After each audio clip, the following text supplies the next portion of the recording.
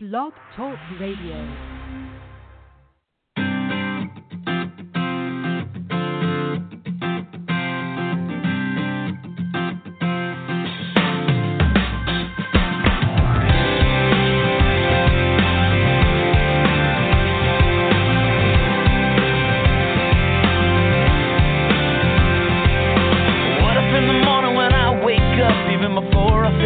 Coffee cup, I said,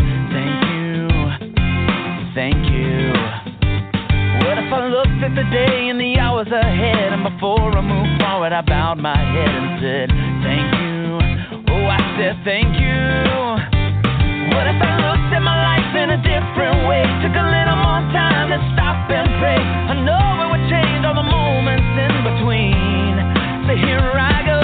Thank you for everything. For loving me, it don't even matter what tomorrow brings.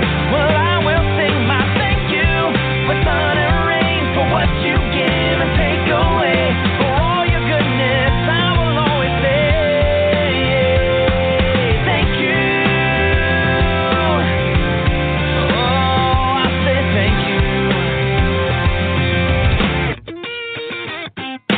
What if I lost everything that I had? I could smile and somehow still be glad and say thank you, thank you.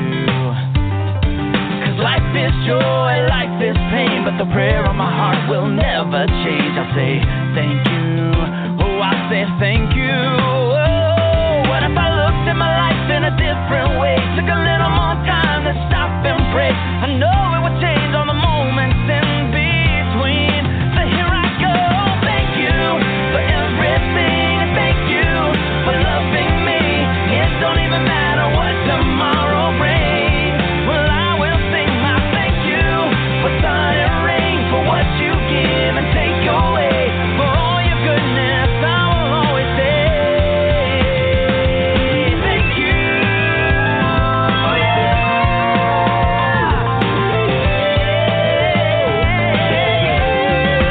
I will sing my thank you for everything. Thank you for loving me. It don't even matter what tomorrow brings. Well, I will sing my thank you for sun and rain, for what you give and take away, for all your goodness. I will always say for all your goodness. I will always say thank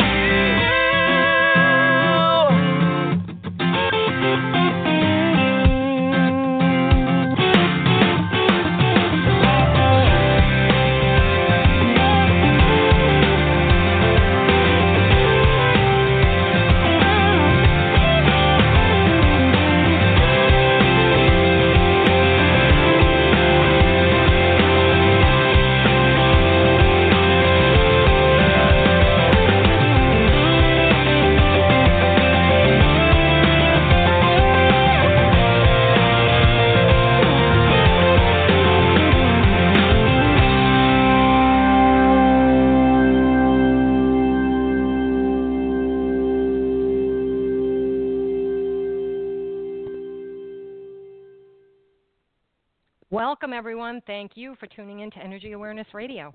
It is February, and as is our usual, we celebrate love for the entire month. And to get us off to a loving start, we're going to be talking about living love, love in action, every day. A few years ago, a friend asked me, T, what's your favorite holiday? And I told them, well, Christmas. And then she told me she thought I would have said Valentine's Day. And I asked her why, and was told mostly because my last name, but also because I keep telling her love is easy. And when we live from our hearts, well, we don't falter. Life is easier. And while all that's true, we're also human. So we do falter, and life can be challenging. However, the reason Valentine's Day is not my favorite holiday is because, well, it's not given to just one day. You know, when you live from your heart and you come to the realization that love is quite easy, it's a practice, and then every day is Valentine's Day. So my friend looked at me and said, that sounds great, but don't you think it's a bit unrealistic? How do you do that? Well, there are a myriad of ways to put living from your heart into practice, and we'll learn many throughout this month of love. So stay tuned tonight to learn how breathing love can bring so much more into your life quickly and easily. This is your host, T. Love, here at Energy Awareness Radio. I am the founder and CEO of the Soji Huggles Children's Foundation, a nonprofit dedicated to providing the basic necessities of life to underprivileged children. I'm also a reconnective healing practitioner, certified vibrational sound therapist, and positive psychology and energy psychology practitioner at Quantum Wellness Center, my private practice located in Sussex County, New Jersey, where Energy Awareness Radio streams to you live each and every week. My guest, Jennie Lee, is a certified yoga therapist who has spent 2 decades coaching people in the healing tradition of classical yoga meditation. Using various practices, Jennie helps people overcome grief, depression, anxiety, and stress, as well as create lives filled with greater joy. She is the author of the award-winning book, True Yoga, and her writing has also been featured on dozens of wellness blogs and in magazines including the Huffington Post, Mind, Body, Green, Yoga Digest, Yogi Times, and she is the author of our topic for discussion, Breathing Love. So welcome to the show, Jennie. Thank you for taking time to join us here at Energy Awareness Radio. How are you being? Well, I'm great. I'm even better now that I'm here talking about love with you. It is a great subject, isn't it? It is. Can never get enough love. I guess No, you can't, and it starts with you first, but we'll get into that. Right. I guess, the book is really all-encompassing because it does teach so many different aspects of love that many people don't fully understand or can't grasp. And I guess I never really understood why, because I think love is one of the easiest things in the world, but everybody I talk to says love is so hard, and I think, no, it's not. It's so easy. We have a natural affinity to it because we are love. We are made from love. Source is love. We're love. So I guess my question is, what inspired, you've already written one book and you've written millions of articles. So what inspired you to write this particular book, Breathing Love? Well, it's exactly what you just said, and that is that this practice, once we really understand that we are love, and that we cannot be separated from it, and we start living from that place, then this incredible joy comes. And when I hit that, my whole life shifted. I mean, I can't say it was just like one moment when I hit it, but it was a process. And so for so many years, I felt like I was just slogging through one painful experience after the next. And, I kind of accepted it to a degree because I know we learn through pain and we're supposed to learn from everything that comes to us. But at a certain point, I had just had enough. I mean, really, I had had enough and really had no interest in continuing this life and continuing to learn through pain. And I started saying to the universe, I want to learn through joy. I want to learn through joy. And some part of my being just believed that was possible somehow. I didn't know how, but I wanted to learn through joy. And so that was my intention. And then the practice of meditation came into my life from the standpoint of classical yoga meditation, which is founded in the Yoga Sutras and talked about through many of the ancient texts. And that practice, meditation, really was what helped me to connect with this source energy of love that is within my being, your being, everyone's being. And when I did that, then I started learning through joy, and life became radically different. And so the reason I wanted to write this book and bring this forward and the practices that I feel help us to get to this place of awareness of our own essential nature is because who doesn't want more joy in their life, right? Yeah, I agree. I think, and I've talked about this before, so everybody who's listening and says, "Gee, we've heard this story before." Yeah, I know. Maybe you need to hear it again. Have you seen the movie The Bucket List? With who is it? Jack Nicholson and Morgan Freeman. Okay, love those two actors. All right, but there was one scene. I'm sitting watching The Bucket List at home, and I was either crocheting or knitting or something, and then I looked up and there was one scene, and it was profound. It was truly profound. And everybody I tell this to says, that movie was not profound. I say, yes, it was. There was a scene where they were on the top of the mountain, and Jack Nicholson and Morgan Freeman are talking, and Morgan Freeman says to Jack Nicholson, what are you going to say when you meet? There's only 2 things you need to know when you meet your maker. Did you bring joy to others, and did you find joy for yourself? And that hit me so hard. And it was like, that's it. That's really what it's all about. Did you bring joy to others, and did you find joy for yourself? Because if you bring joy to others, you automatically get joy for yourself. And if you are in joy for yourself, you are going to give joy to others. So it's a nice little circle. And I thought, wow, Absolutely. that's the most profound part of this entire movie. Yeah, I thought it was great. I don't really remember the rest of the movie. But that I remember because I loved that. It spoke so loudly, and I remember sitting there thinking, well, love is so easy, and love is joy, and everything, there's really only two emotions, love and fear. And everybody says, oh, it's love and hate, and it's like, no, it's love and fear, because everything like under fear, anger and hate falls under fear, and everything good like joy and happiness falls under love. So there's only two, and you have a choice. Which do you want? And if we come from those places of joy and happiness and love, and as you said, love is in our being. It is, because we're made from love. Source is love. If you can picture like a liquid and call it love, that's what it is, and that's what we're made from. No matter what the circumstances are, of your conception, you come from love, no matter what. And I think that's hard for people to grasp. Do you find that? It is. It's really hard for people to grasp. And I just wanted to build the bridge a little bit between joy and love, but you said it, and I just wanted to highlight it, which is that joy is love and love is joy. So, we use these terms kind of interchangeably, because when we connect to love, we feel joy. And then when we feel joy, we're just exuding more love. And so it's hard for people to connect, because we've really all sort of fallen asleep and into this trance of believing that we are these mortal bodies and with all these limitations and all these conflicting interests. And we have forgotten our unity. We've forgotten the oneness of our original creation, and that all is one. And so when we come back to that remembrance, then there's no way that we can hate someone else, because they are us and we are them, and it doesn't work. So you can't have two emotions going at the same time, especially when they're conflicting. People say, well, I'm conflicted. Right. Okay, you can be conflicted in the moment. You love, you hate, but you can't love and hate in the same moment. You cannot. Right. And so you choose, right? Like you said, you have to make a choice. Yep. And so people have allowed themselves to become very disempowered and believe that they don't have a choice, that this is just, circumstances come to them. It's what they are just dealing with what they've got, and they have no say about it. But we all have a say, and we all have a say every moment of every day, regardless of our circumstances and regardless of what anyone else is choosing around us. We have a choice.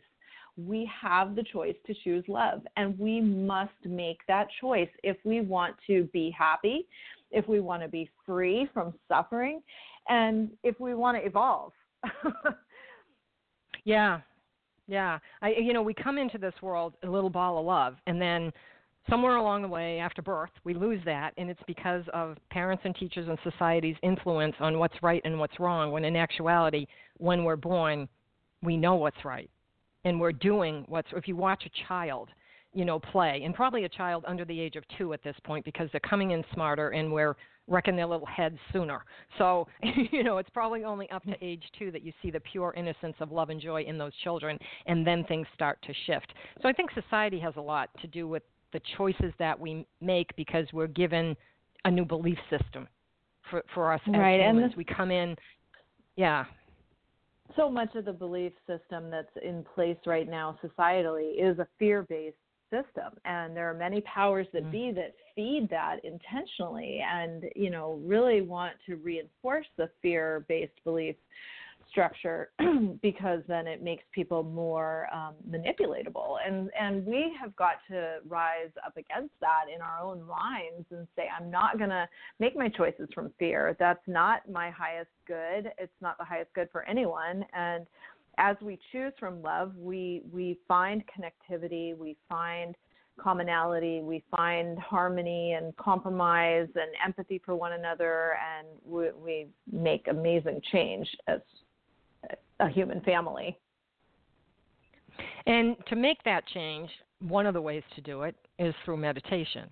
And I know people don't believe that. I mean, I know people don't believe that. They just like, yeah, okay, that's going to make changes in my life. But the changes that you make even in one really good meditation, even if it's your first one, there will be changes if you're aware enough to notice them. And those changes can be quite significant to bring you to that place of coming from and being love. Absolutely. And there are so many studies being done right now, from studies on how meditation changes heart rate and immune system functioning, and how it changes the brain. And it's undeniable, really. And so people who kind of fight against the effects of meditation really haven't done their own studies. There's just way too much proof out there in all levels that meditation is an incredibly transformative practice. And as you said, it doesn't have to be, the transformation can occur even in the simplest, shortest meditation. It's really about the intention with which we come to it, and the willingness with which we have to contain that restless mind, which we all have. Everyone wants to throw up that as an excuse. Oh, my mind is too restless. I can't focus. Well, yeah, that's part of the practice. You know, the part of the practice is learning to train your mind to focus. It's kind of like, and your choice is to choose love or fear. You've got to do the work. No one can do it for you. And I have a really sweet client who laughingly says with me, "Can't you just do it for me? And can't you just reach inside and make my mind work differently?" If you could figure that out, Jennie Lee, you would be a quadruple billionaire. I mean, people would flock into you. Yeah, it would be a very cool thing. It really would. Oh, but I think there's that switch, we all have to do the work. Yeah, we do have to do the work. But the work, it's funny because when I tell people, if you meditate, you'll have more time, And they'll say, no, I won't. And I'll say, honest to God, you will, because you won't be as reactionary. You won't be scattered. You won't be thinking all these thoughts. You'll be more focused and you'll get more done. And it isn't until they try it and they tell me that they can't do it. And I'll tell them, yeah, nobody can do it, okay? Because if you're in a state of meditation all the time, you probably died, all right? So you can't walk around like that. But I believe there are moments of meditation that are moments of clarity when you aren't even realizing, being aware in the moment, okay, being present in the moment. There are times, and this happened to me very recently. I was speaking with someone, and in speaking with that person, I knew that I was speaking true love, okay, coming from the space of love, and everything I was saying in my head was almost like being in a meditation. Although I was fully aware, I wasn't meditating, and I was speaking with that person. That also can be meditative. Do you agree with that? I totally agree with that. And I've had similar moments where it's almost like I'm not generating the words that are happening. It's coming from some higher awareness that's just moving out of my mouth. And I've also had the experience of sitting with someone and looking into their eyes, and looking so deeply into their eyes that I'm no longer seeing their face or their body, but I'm seeing beyond the physical into that space that I have to call the soul. They say the eyes are the windows to the soul, but really I've had that experience of just penetrating through in a gaze where I see their essence as love. And it's overwhelming when we can see someone in their true nature. It's overwhelming when we see ourselves as that, or to see someone in front of us as that. And nothing may change on the outside in terms of what's being said or what the relationship is, but boy, those are powerful moments, and they do come from the practice of meditation, the willingness that we have on a daily basis to get quiet and to just stop and look inward rather than outward. And so many of the short practices that I offer in this book at the end of each chapter are just, ways in which people can start to try this, start to just build moments into their day where they embrace a short practice that will tap them into that intention of operating from love, which is their center. And every time that you practice, it gives you more, your heart opens more, and you will find that throughout days as the practice furthers, you will have those moments of complete clarity where, you're almost channeling information that you want to speak. It's like your soul is speaking for you, and you're not coming up with the words, and you feel them so deeply, and you're talking to the person. And it doesn't have to be somebody you're in love with. It can just be someone. And you're just feeling so connected to that soul, and the words that are coming out are just words that you wouldn't think you would be saying. You'd think, wow, I should really be like ticked off right now, and I'm not, and I'm saying these words. And, the connection is very real because you're speaking your love, your being of love to their being of love. And it's interesting to see the reaction in the other person because what comes back is truly a reflection of you. And it's always good. It's never bad. And that's why when people say love is hard, I'll say, no, it's not. It's really not. But we're human, so we believe the things that we're told about love. We watch TV, we see movies, and that's not real. It has to be real from your heart. Speak from your heart and allow your soul to come through. And those are special moments. You don't forget those moments, and you know who the people were in those moments. And sometimes you reach back for them so that you can, evoke that feeling again. At least I do. Do you ever do that? Yeah, definitely. No, you never forget those moments of pure clarity and love. And the thing about this connectivity that we're talking about is that people who are not tapped into the inner love that is within them, and I know that it's within them, even if they don't. But when they're not tapped in, they are so in this feeling of separation from love, and so they perceive it as something that they've got to go get and from someone else. And that is just the biggest misconception out there. It is the one paradigm that we absolutely have to change when we're talking about love, because you cannot get it from anyone else until you are in it yourself. And so the only answer to loneliness, depression, alienation, isolation is to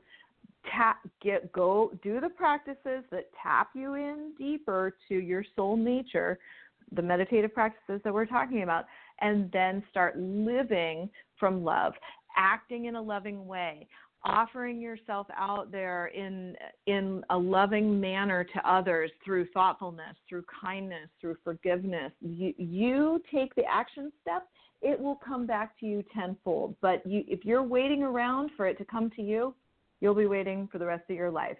That's not the answer. Yeah, you have to. I believe that we need to give love to feel it within. So you can give love out there, expect nothing in return. You'll feel it within, but you need to go within to find your own source of love so that you know how to give it, because it's really quite a dance with yourselves or with another soul. So you're dancing with your own soul or you're dancing with another soul, and you cannot experience it until you know your own value, your own worth, your own love source. You just can't. Right. And so a lot of people get kind of hung up on different words for God or spirit, and I really like to think of that source energy just as love. And you said it. I know you're on that same page too. But however we conceive of the spirit essence of the universe. So we have the physical manifestations that are all around us, but then there's no denying that there is something bigger than this. And so what do we call that? Well, some people call it God, some people call it spirit. I call it love. I call it the energy of love. And so that's what we're connecting to. The source is not in our own physical heart. The source is all around us. So we can experience love in so many different forms. We can experience it from the beauty of nature, or from a pet, or from a stranger that we don't even know, but we have an amazing interchange with just randomly. And I don't mean sexual. I mean on a consciousness level. And so Yeah, and it's just recognizing that the source of love is all around us and within us all the time. Yeah, and one of the things that you speak about in your book is meditation and action, and I think we're kind of touching on that because to me, meditation and action is when, well, what I just said before. You know, you're having a conversation, it's very meditative, and you're with that other person. When you're truly with that other person, you know, so many times I'll say to people, who's the most important person right now? And if they say my mother, my father, my husband, it's like, no. It's actually me because you're talking to me, or it's you because I'm talking to you. That's the most important person right now if you're really living in the moment, being present. Right. You know, and nothing else matters because you give your attention to that being because as soon as that person leaves, you can go on with your day, you know? So when you speak about meditation in action, tell us what you mean by that. So one of the things I mean by that is that we can't do our morning practice or our evening practice and feel all zenned out and then get up the next day or go out in the next hour and be a jerk and be reactive. Yep. And now, granted, meditation usually helps tame those impulses in us.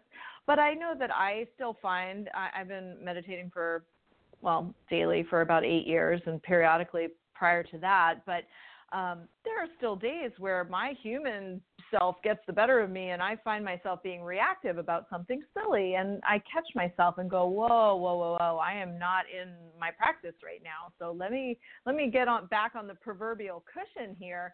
And so it's that interchange of the qualities that we cultivate within our seated meditation practice or formal meditation practice and remembering to embody them in every conversation, every interaction, every reaction that we may that may try to arise throughout our day, and really being intentional about how we walk in the world rather than just going out there and bumping around into people and seeing what happens, which doesn't usually go so well.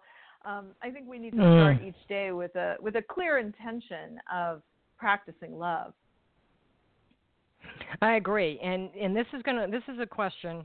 I'm going to try to articulate this properly. This came up the other day, and it's kind of a tough question, but I think it's out there a lot. Right now, there is a tremendous amount of discordant, inharmonious, unsettling energy across this entire planet. And of course, with that comes stress to every single living thing on this planet in various manner of presenting itself. So I have a friend who has been meditating for, decades, probably 40 years, probably more, I don't know. And she told me that in her meditations of late, she has been tense, where normally she can relax and really get into that space of peace and calm. And she can do it very quickly because she's been meditating so long, she can just bring herself to a level very, very quickly. But she finds she's having difficulty to the point that her neck is bothering her from the tension, and it's difficult to be in the meditation because she's feeling the tension. So have you noticed any of that in the midst of meditations with your clients? Have your clients mentioned anything about that? Well, I know I've been feeling that a bit lately. We're all affected by the mass consciousness, and the mass consciousness has been driven by fear for a long time, and that's why we are seeing such discord and such disharmony in every category, from politics to the environment. And the world, the physical world, reacts to the mass consciousness that is at play at any given moment in time. And so the fear level has been very high, and we're starting to experience the physical fallout of that, if you will. And so I think we all feel it to a degree in our bodies and in our minds, and that's why it's even more important for us to up our practices, make our meditations longer, try with more intention to relax, recognize that we are affected by the world energy at large that is fear-driven, and counteract it with even stronger love. And I was having a conversation with someone this weekend who works in peace education, and she was saying that sometimes people come to her and say, "Oh, peace," it seems like such a wishy-washy thing that, it's not, it's not strong in some way, like it's a quality that's kind of brushed off, and love would sort of be the same. And we were comparing notes and saying, no, in our experience, the active practice of creating peace or moving in the world in love, it takes some of the greatest strength imaginable. And so we've got to really rally the forces right now, those of us who understand these principles and who are working for harmony and unity consciousness and trying to raise the vibration to a place of peace and love. This takes incredible fortitude and alertness. And it is a power. So love is a power, and so is peace. Yes. Love is a superpower, and you have to have it and really work with it. But in the meditation, when you start to get tense, are there any tools she's been meditating for decades, and this is, like new to her, like shocking. Because, and I said, are you watching the news? Nope, I've turned off the news. I don't want to do that. She tries really hard to stay away from the negativity that's out there. And that's a great thing to try to do. But if it's not that effective because of all of the energy that's around us, we can't help it. We're energy. We pick up on it. We just pick up on it. That's what we do. If she was my client, I guess I would ask her some questions about kind of the structure of her day and if she's getting out into nature, because I know for me, what really helps me to drain some of that fearful energy that I might pick up or the tension energy is to connect again with the earth. So I know many people right now, it's winter time, they're living in cold places and they're not accessible to, the earth so much. But if you can get your feet on the ground, or if you can get into a body of water that's clean, and or even just taking a shower, like let's say you can't get outside into nature because of where you live right now, but you certainly could just bundle up, right, and get out into a state park, but if you can't, at least take a shower with intention and really visualize the water washing away that negative, tense, fear-based energy. And I would say do practices that connect you with the ground or with water. To help with that. And then also just going into your seated meditation, recognize that this is a pattern that's happening right now, and take some time to maybe do some stretches, some yoga movements, some deeper breathing, and intentionally relax the body before you begin your sitting. Yeah, those are all good points and it is difficult. It's been so frigidly cold here in the Northeast, and you don't go out because you go out for 5 minutes and you have frostbite. So, it doesn't matter how much you bundle up. It's difficult to do that. But even to for instance, I'll walk to my mailbox, and breathing is really hard. It hurts your lungs to breathe in that cold air, so you have to wrap a scarf around your face so that there's like a filter. But if you breathe it in, I think it helps to relax you a little bit and bring you closer to nature. So very good points, because it is difficult. The energy is there, and they've recently done a study with the sun, and when there are storms on the sun, it affects the magnetic field of the earth, and of course, what does that do to us? It affects all of us in big ways that are showing up on, electrocardiograms, and people are, there's arrhythmia. So it's really a big deal when we look at what's going on energetically, and I don't think people give enough credit to that and just think, oh, well, yeah, that's just the energy. It's really real, and you have to recognize it. So good points to get back to nature, because that's very grounding. And, of course, spring is coming, so we will have that to look forward to as well. Yes. You can come visit me in Hawaii. Oh, there you go. Okay, you just put that out there to a lot of people. I hope you have a lot of space. Now, one of the other things that you write about is lasting happiness and true love. And unfortunately, most people just don't believe that either one of those is possible. So let's explain, how did you discover that they are possible, and how does one get there? The big question. It's a loaded question. Yeah.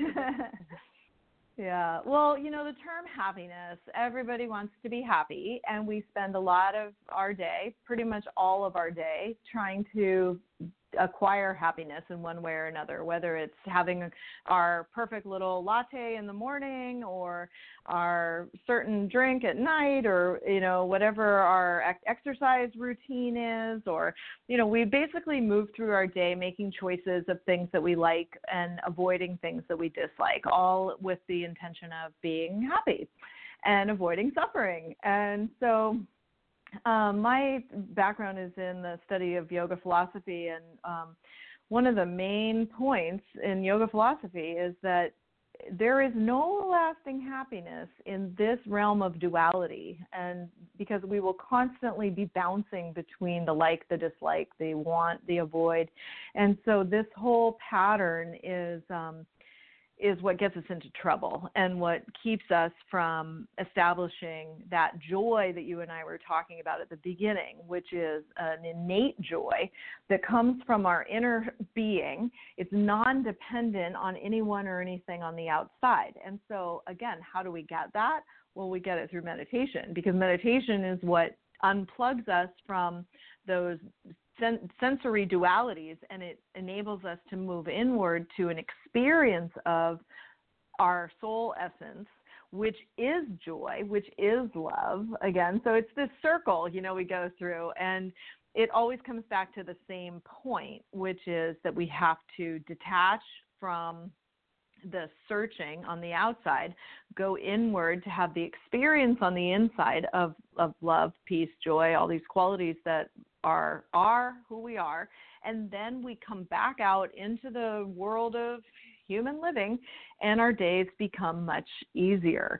Not to say that they will be without challenge, because until we're fully enlightened and out of here, we're going to have challenge, and that's just part of the ride. But it definitely becomes easier to manage, and we can hold on to the thread of that inner joy, and we can go back to it in the moments when we remember to do so, or when we sit in meditation, and we can feel a sense of renewal, which is profound, much greater than the ways in which we relax humanly, with I don't know what people do to relax, but sacking out on the sofa with the beer or whatever. Yeah, couch potato. Yeah. Yeah. I love how you say, we're going to, in this life we're going to have challenges, and that's just part of the ride. I have to say, I absolutely hate roller coasters. Well, and sometimes good luck getting enlightened fast. Yeah, well, I never thought it was going to be fast, but I don't like roller coasters at all, and sometimes greatest growth, as I'm sure you agree. And the only way that I can see to get through challenges in a better way is to have a practice of, some kind of a spiritual practice. And, of course, you refer to love as the most universal spiritual practice, which it is, because love is the highest vibration. It doesn't get any better than that. It's the highest vibration that you want to bring into yourself and exude out to others. So if we have a daily practice, love being spiritual, then we're going to get through those. I don't know which is worse, coming down the roller coaster or going up, to tell you the truth. I don't like it at all. So you're going to get through that a little bit better without shouting woo-woo, because I'm not one of those woo-woo people. Right. And, so the thing about love being a spiritual practice is that anyone can remember during the course of their day, they can look at whatever's happening or however they're reacting, and they can basically think to themselves, is this taking me closer to love, or is this taking me away from love? How can I be more loving in this situation, to myself, to someone else, to just my general outlook on life? And so just asking those basic questions really starts to give us a solid direction in how to move. And it is a moment-by-moment practice. So we're going to fall away Mm-hmm. from it, just like we fall away from maybe if, say, we are focusing on the breath in a seated meditation. Well, we're going to fall away from that, and we're going to start thinking about what's for dinner. And then we have to bring ourselves back to our meditation technique, the focusing on the breath or focusing on the mantra. And so the breathing love, the point of breathing love and using love as our meditation focus is just to keep bringing ourselves back to this again and again and again. Am I being loving? How can I be more loving? Is what I'm doing taking me closer to love? Is it moving me farther away? So it's simple, but it's profound. And we will forget and we will fall away, but then we can come right back. And it's true to be able to ask those questions. And people, when I give them information such as that, they'll say, "I don't have time to do that." People want an answer right away, and it's like, "Oh no, see, now you're giving them control." It's always okay to take a breath. It's always okay to not answer immediately and to say, "Okay," and just take a breath and think. And if they're looking at you waiting for an answer, you can just say, "I need to sit with this for a moment," and then you're doing what's good for you. And if you're doing what feels good and right for you, then you are automatically coming from a place of love, because if it's good for you and it's not ego-driven, like I want to do this to, I want to punch them in the face, that's not good for you. It might make you feel good for a second, but it's certainly not good for you. But if it really resonates with you that this is the right thing to do for you, then it is the right thing to do. And sometimes you need to take that step back and take that moment to think, to take that breath, to think and ask the question, is this, am I doing this in the name of love or am I doing this in the name of fear? Which is it going to be? And you can get good at asking that question very quickly and reading your body very quickly, so it's not like you're taking 15 minutes. But people don't realize that. Everybody wants to answer the question immediately. Well, I don't know too many immediate reactions that are great. Right. Oftentimes we come from the lower spectrum of ourself when we're giving an immediate reaction. Consciousness is peaceful. When we're evolving our consciousness, we're moving towards a place of tranquility, and that has a slower sort of sense to it, where we don't have to rush in. We don't have to fix anything or anyone. We can honor where they are. We can love them as they are. We can love ourselves as we are. And there's just not this rush. We live in this incredible, I've been feeling it so much lately, world of rushing, and taking in from 16 different social media directions and input this and input that. And it's overload for our systems. It really is. I mean, so many people I talk to are suffering from overwhelm and stress burnout and anxiety, and it comes from the lack of our cultivation of the practices which bring us into deep peacefulness. And from that place of deep peacefulness, that well of stillness, we can always choose to respond. React is the wrong word, to really respond from love. And I think that, when people, and I don't know that, please don't send me emails, people. I'm going to say something, and please don't send me emails. Please don't. But when people used to go to church on a regular basis, because a lot of people don't. There are a lot of people that still go to church, but there are those who just do not. That seemed to be the place to go to get that peace. Okay, and it was always on a Sunday, and stores were closed. You couldn't go anywhere. You went to church, and you came home, you had Sunday dinner, and Sunday was a day of rest. There is no longer a day of rest, so everybody uses every single day to go, including their vacation time when they're taking their stupid cell phones with them and checking with the office. Who cares? If you got hit by a Mack truck, they'd miss you, but they'd go on. So pretend you got hit by a Mack truck for a week and take your vacation. I'm serious. I don't think people should have to. I am so disappointed in bosses who make their people go on vacation but make sure I can reach you. Well, you don't own me. You own me Monday through Friday, whatever the hours are, and that's the end of the story. Nobody gets paid enough on the planet to be that accessible to one or two people all the time. It's wrong. And I think that has played a huge part in our society's stressful situation. I mean, doesn't that make sense?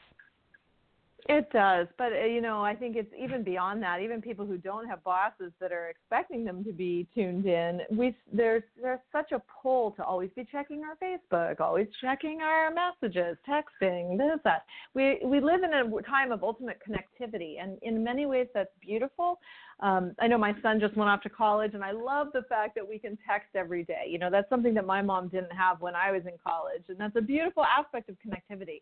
But you're right. We have to set the boundaries. We have to carve out that day or that time of stillness. And the Sundays that you were speaking of, people going to church and then family dinner, that was a beautiful time of rest. And that's what the Bible said, God made the world and then rested.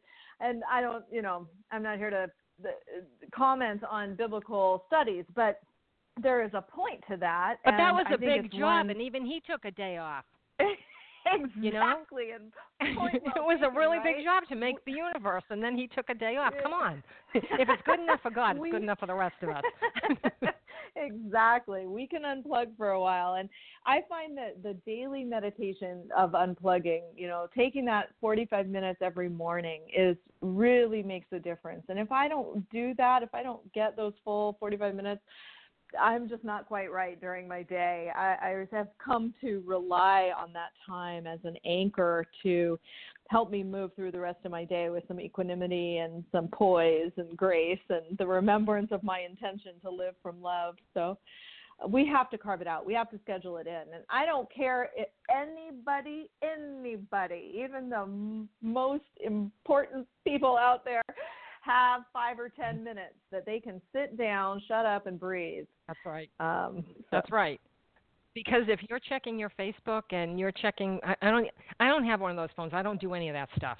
And people say to me, text me, and I'll say, I don't know how, and I'm not going to learn how. I choose not to learn how. It is not important to me. It's not part of my life. I don't need that negativity. I just don't. It's just I don't want to be that accessible to anybody. I truly do not. And I'm a relatively private person, so I don't want to be on Facebook or any of these other social things. So I laugh a lot about those things because I see the drama and I see the stress in people, and it's really sad.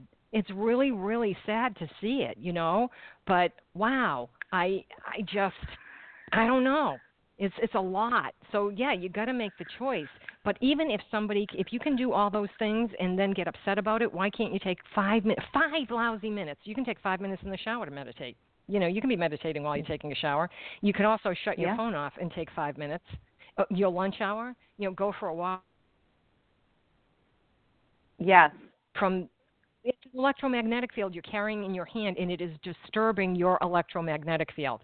People don't believe it, but now even the American Psychiatric Association is saying, you know what? There's a lot to be said for what people are doing. They've got names for all the different internet phobias and social media phobias that are out there. That's one of the first things I ask my patients. How much time do you spend on your little techno gadgets that you own? and they laugh at me. And then they tell me, and I say, yeah, that's way too much. You need to shut down, Yeah, it's true. It's but really, even 5 really minutes true. help. Yeah, you Absolutely. take 45 minutes a day. I take 20, and 20 minutes does it for me, but then I spend another 25 working out or doing yoga or, riding a bicycle, whatever it is that I'm doing that day. So I kind of split my 45 minutes into two separate things so that I can get the meditation and I can get because if I don't work out, that's a practice, and it helps with other things. And I think the most difficult part of educating people is to teach them that doing the practice actually gives them more time. Do you find that part to be the most difficult for you? It is for me.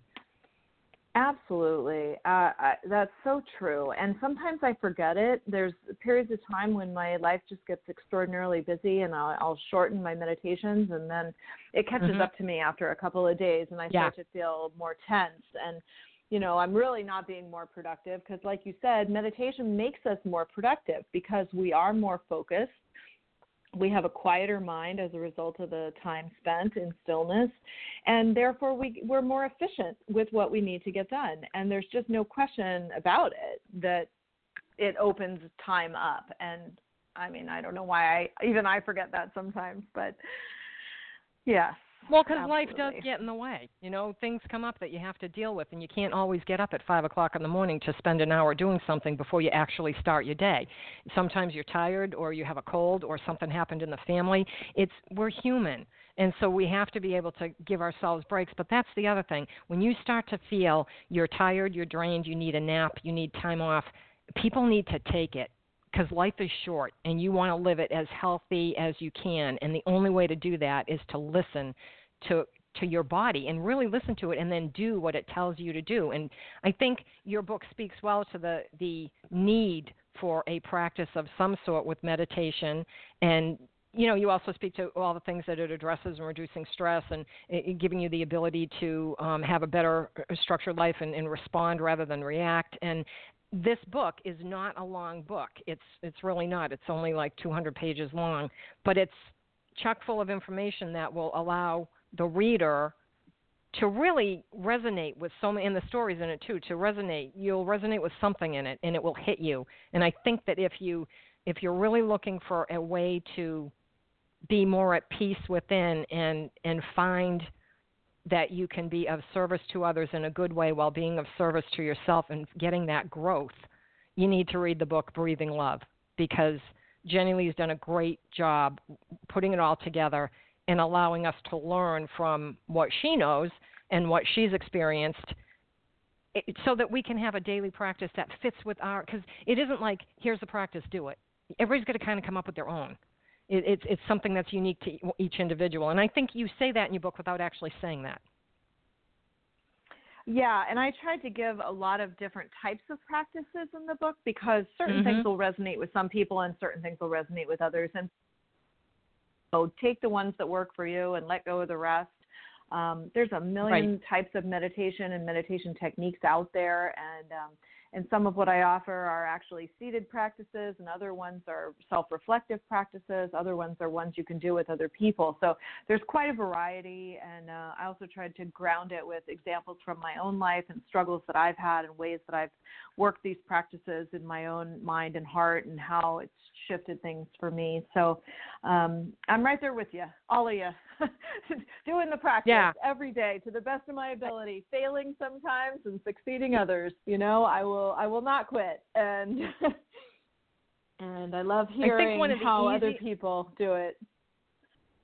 I think one of the easiest ones, and I read it and I thought, oh, I do that. It's but I didn't call it watching your heart. But it's when you're talking to people and you're trying to connect and you're realizing they're not really there with you, and you're noticing that, and you're feeling that you were open, and now all of a sudden you feel yourself like pull in, because you don't want to be there either with them because they're not open to you. It's actually fascinating to feel what your body goes through when that's happening. And it's a neat little practice, because then you'll meet somebody that is open and you'll be more open. And even if you just walk away from that person and you feel kind of closed, the next person might be so open you'll actually start to feel yourself opening up like a lotus flower. You just feel yourself opening up and being, in full bloom. And it's really a neat thing to do, but it's a way to come from love and protect yourself too, because sometimes you don't need to be around people that are negative. We never need to be around people that are negative, but you want to close yourself off and, extract yourself from that situation as quickly as possible and move on. And that's a really good practice. And I think women particularly have trouble with that. They have trouble with walking away from things that are difficult. Yeah, some people have very open hearts naturally, and they can get a bit overwhelmed by other people's energy that might not be as loving as they are trying to be. And so sometimes I work with clients in protecting their heart and doing a little bit of, I don't want to say heart closure, because it's not that. We never want to close our hearts. But we do sometimes need to put a little protective boundary there, and then pull our energy in, but then I would take it a step further and say that once we do that, we need to really stay in love in our own heart, and then send a blessing or a prayer or just a thought of compassion out to that other person who is exhibiting negativity or fear or whatever they might be sending our way that we're feeling like we need to take some space from. By all means, take the space, but stay in your loving thought and don't let your heart close. So watch that dance inwardly as well as outwardly, because it's easy to extract yourself from the person and then sit there and think all kinds of negative thoughts about them, and that doesn't help us.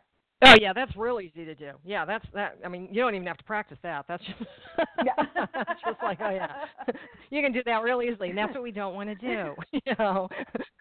Right. But it's easy to do that because USOB or whatever it is that you're thinking, and you got to like stop that and just say, okay, send them love. That's probably one of the challenging parts too, is to be able to send love in a situation where you feel like you're being attacked. Nobody wants to be attacked in a way that, once somebody starts going after your integrity, your safety, you want to just attack back. So it's difficult to be in that space of love. But the practice of doing this gets you there further. And again, the challenging things are what gives us our greatest growth. And you will have an aha moment where something will happen one day and you'll think, wow, I did not see this coming. And I feel so much lighter. I feel so much softer. I feel like my heart has opened up immensely. And that happened to me recently too. And I thought, wow, I can literally feel my heart opening up. And it felt really good.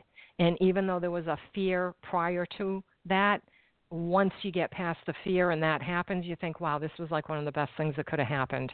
And that's a beautiful thing. And that's, I think, where everybody wants to be, where they're feeling good about their own self and their own thoughts and how they're accepting something of another person. There's really no ego in that. You just notice that, oh, wow, okay, I can truly send love to this person or speak this way to this person, and it's good. It's working for me, and I mean it genuinely. So I don't know. I thought your book was great. It had an awful lot of information for it that was very inspiring and would bring even the most, novice meditator, somebody who never even meditated before. You can open up this book and you can start to do a practice, and it will help you with everything that you've got going on and what you seek to find in this life. So kudos to you for, nailing it. Thank you so much, T. I appreciate those words so much, because I really do want this material to be accessible to people and for it not to feel overwhelming, but that there really are little ways in which we can begin this practice and, feel benefit from it. And that's what it's all about, is feeling more joy. And I think the little things are the things that mount up. It's easier to do that than to just go for a big thing. So do the little practices first, and then you will come up with your own, and you'll be able to do bigger things, and you'll feel really good about yourself.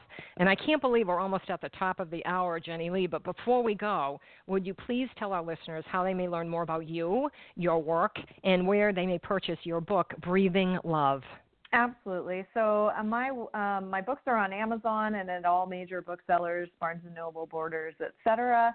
My website is my name, Jennie, Jennie, Lee, Lee, yogatherapy.com, JennieLeeYogaTherapy.com. You can learn all about my services there. I do private coaching. I have online courses. I run workshops and retreats and lots of different things. But always look forward to hearing from listeners, any comments or questions. And please grab a book and breathe love with me. Gosh. Well, and thank you so much for joining us here. I'm just going to do the outro, and I'll talk with you in just a minute. But I really appreciate you taking your time and being here very, very much, especially calling from Hawaii. So, that's a big deal. So thank you. Thanks, T. Have a great day. You too. Okay, listeners, we need you to spread the word. We know you enjoy what you hear on Energy Awareness Radio, so please share it with your friends. We live in a very challenging and constantly changing world. That's why I have the guests that I do, to keep you apprised so you won't get lost in the dross of life. We need to stay aware so we can navigate easily and live the life that we are truly meant to live, productively, healthfully, and purposefully, and with love. This is where you find the tools to do just that. So send the link for this show to everyone you know and let them have the same opportunity that you just had, so they may learn and grow and make the world a better place for all.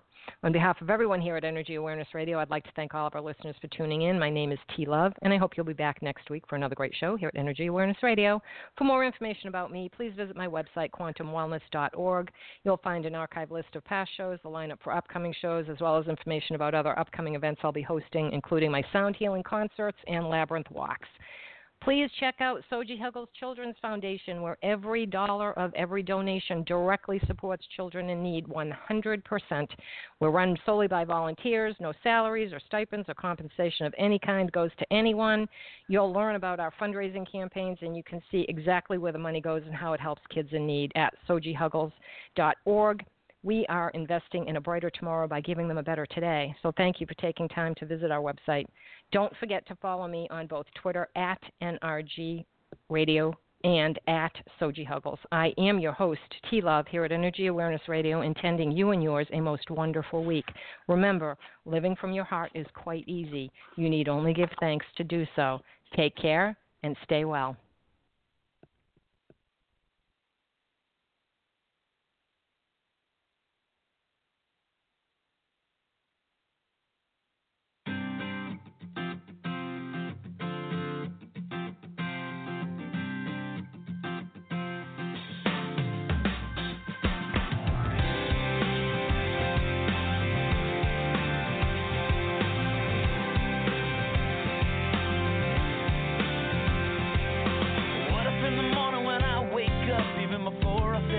Coffee cup, I said, thank you. What if I looked at the day and the hours ahead, and before I moved forward, I bowed my head and said, thank you. Oh, I said, thank you. What if I looked at my life in a different way, took a little more time to stop and pray? I know it would change all the moments in between. So here I go. Thank you for everything.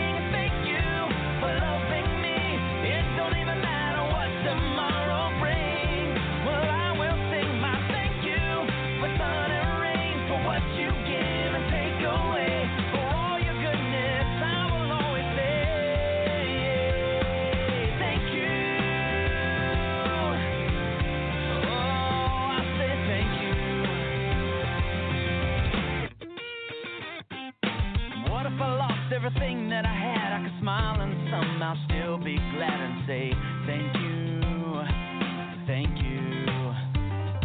'Cause life is joy, life is pain, but the prayer of my heart will never